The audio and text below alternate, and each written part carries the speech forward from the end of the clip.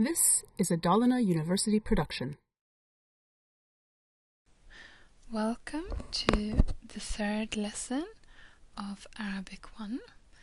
Today we're going to talk about gender, nominal sentences and suffix pronouns in the singular. In most languages we have a masculine form, a feminine form and a neutral form. In English we have he, she and it when we talk about things. In Arabic, there is only a masculine and a feminine form. That means that words like house, car, computer, dog, cat, window, etc. are either considered masculine or feminine. And when you talk about them and when you describe them, you need to remember, is it a feminine word or a masculine word? Now, luckily, most feminine words are marked with with a feminine marker. The most common feminine marker is called a ta marbuta. It looks like a little circle with two dots on top of it. You can see it to the right in the picture. It's pronounced as a long A sound, so the word written is Jamila with A at the end. The second marker for the feminine looks like a ya, the letter you learned last week, but without the dots. And again, the sound is that of a long A, so the next word in the middle is Layla. Okay. And the last feminine marker, again pronounced as an A, is an alif followed directly by a hamza on the line. And again, the sound is A. So the last letter is hana, with the A sound at the end. And while speaking, that's one of the easiest ways of recognizing the feminine form. It's an A or an E sound at the end of the word.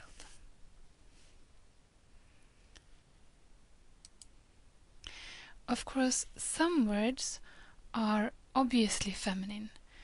Words for mother, sister, and so on, that can't be a male or masculine.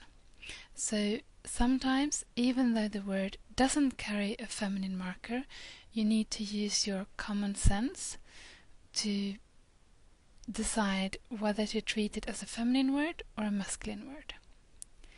However, there are some words, not many, but there are some words that look like masculine words, but they are feminine. One of them is the word for fire, which looks masculine but is feminine. Now these words, they're not that many, and the only way to work with them is to learn them off by heart. If you look words up in a dictionary, if there is no gender mark, if it doesn't say F or M next to the word, you can decide that it's masculine. And if the word has a feminine marker, you will redecide and decide that it's a feminine word. Most of the time you will not find these little letters telling you if it's a masculine or a feminine word, but instead you will have to trust your own common sense. For some words, especially for professions and adjectives, you can change the gender by adding this ta marbuta at the end. When speaking, the only difference you hear, it's the A that we talked about before. So the word for a male engineer is muhandis. For a female engineer, it's muhandisa. A male student is called a talib. A female student, a taliba. and a male teacher is called a mudarris, whereas a female teacher is called a mudarrisa. Right? Now you can see, if you look at the screen in front of you, that the only difference in writing in these letters, or these words I should say, are the ta marbuta at the end, the little circle with the 2 dots at the end of the words. This also works with adjectives. If we look at the second line, we have jamil, beautiful if you're describing something masculine, jamila, beautiful if you're describing something feminine, kabir, kabira for big, and karim, describing a male generous person, and karima if you're describing a female generous person.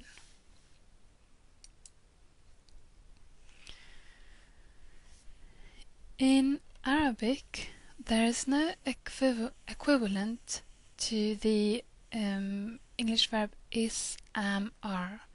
So if you want to make a very easy sentence like I am a teacher or he is big, etc.,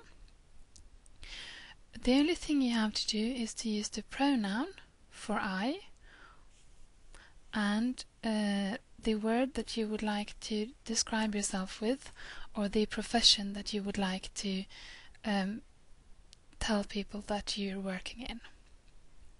So to say I am a teacher, if you're a woman, is simply Ana mudarrisa. Ana for I or me, and mudarrisa for teacher.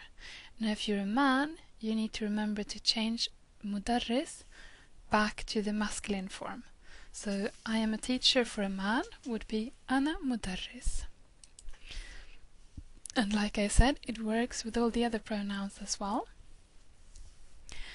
Huwa tabib, he is a doctor. In Arabic, we can't see the is part of the sentence. Hiya tabiba, she is a doctor. Anta muhandis, you masculine are an engineer. And anti muhandisa, you feminine are an engineer. And it's especially important to remember the difference between anta and anti, since we're not used to distinguish between feminine and masculine when we're using the second person in English. But in Arabic, we make sure to know if we're talking to a man or to a woman. So anta muhandis to a man, anti muhandisa to a woman. In Arabic, these sentences are called Jumla ismiya because they don't have a verb in them. It means a nominal sentence, a sentence built just on a sentence built without verbs. You can also make nominal sentences with adjectives, and in this case the adjective stops working as an adjective and the grammatical name becomes predicate. Right? Now, that's not important to remember at the moment. What you have to remember is the gender agreement. Again, if you're talking about a woman, change the adjective to the feminine. If you're talking to a man, make sure it's in the masculine. Hiya najiha, she is successful. Huwa mujtahid, he is hard-working. Anta qasir, you're short. You masculine are short. Anti latifa, you feminine are nice. Instead of pronouns, one can use names. So instead of saying, as we did in the last sentence, hiya tabiba, we can say Khalida tabiba najiha. Khalida is a successful doctor. Mona muhandisa nashita. Mona is an active engineer. Ahmad طالب مجتهد. Ahmed is a hard-working student.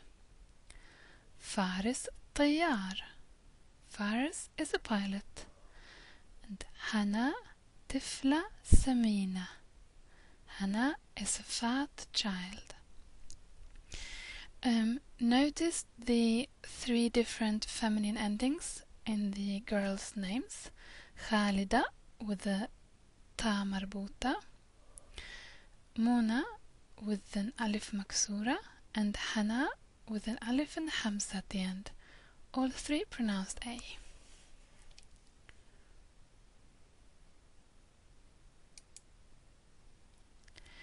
Now, we've talked a lot about the freestanding pronouns now. Ana for me, anta and anti for you, and hiya and huwa for she and he. Now, those are the freestanding pronouns. There are also suffix pronouns in Arabic, pronouns that are attached to the end of words to show ownership, for example. And that's what we're going to have a look at today, when they show ownership. And we're going to use them together with the word ism. We have already heard ma ismuka, ma ismuki, ana ismi, Lisa, for example. And it's this last part that's the interesting. The ya in ana ismi and the ka in ma ismuka. These letters added at the end of ism shows who the name belongs to. Ismi becomes my name because of the e sound, the added ya at the end. Ismuka becomes your name. Ismuki, your name if you're talking to a woman. Ismuhu, his name, and ismuha, her name.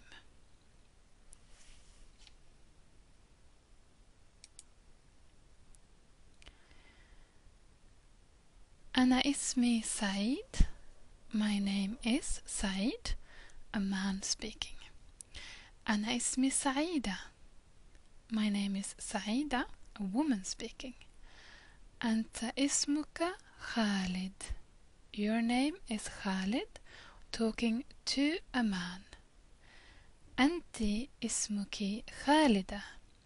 Your name is Khalida, talking to a woman.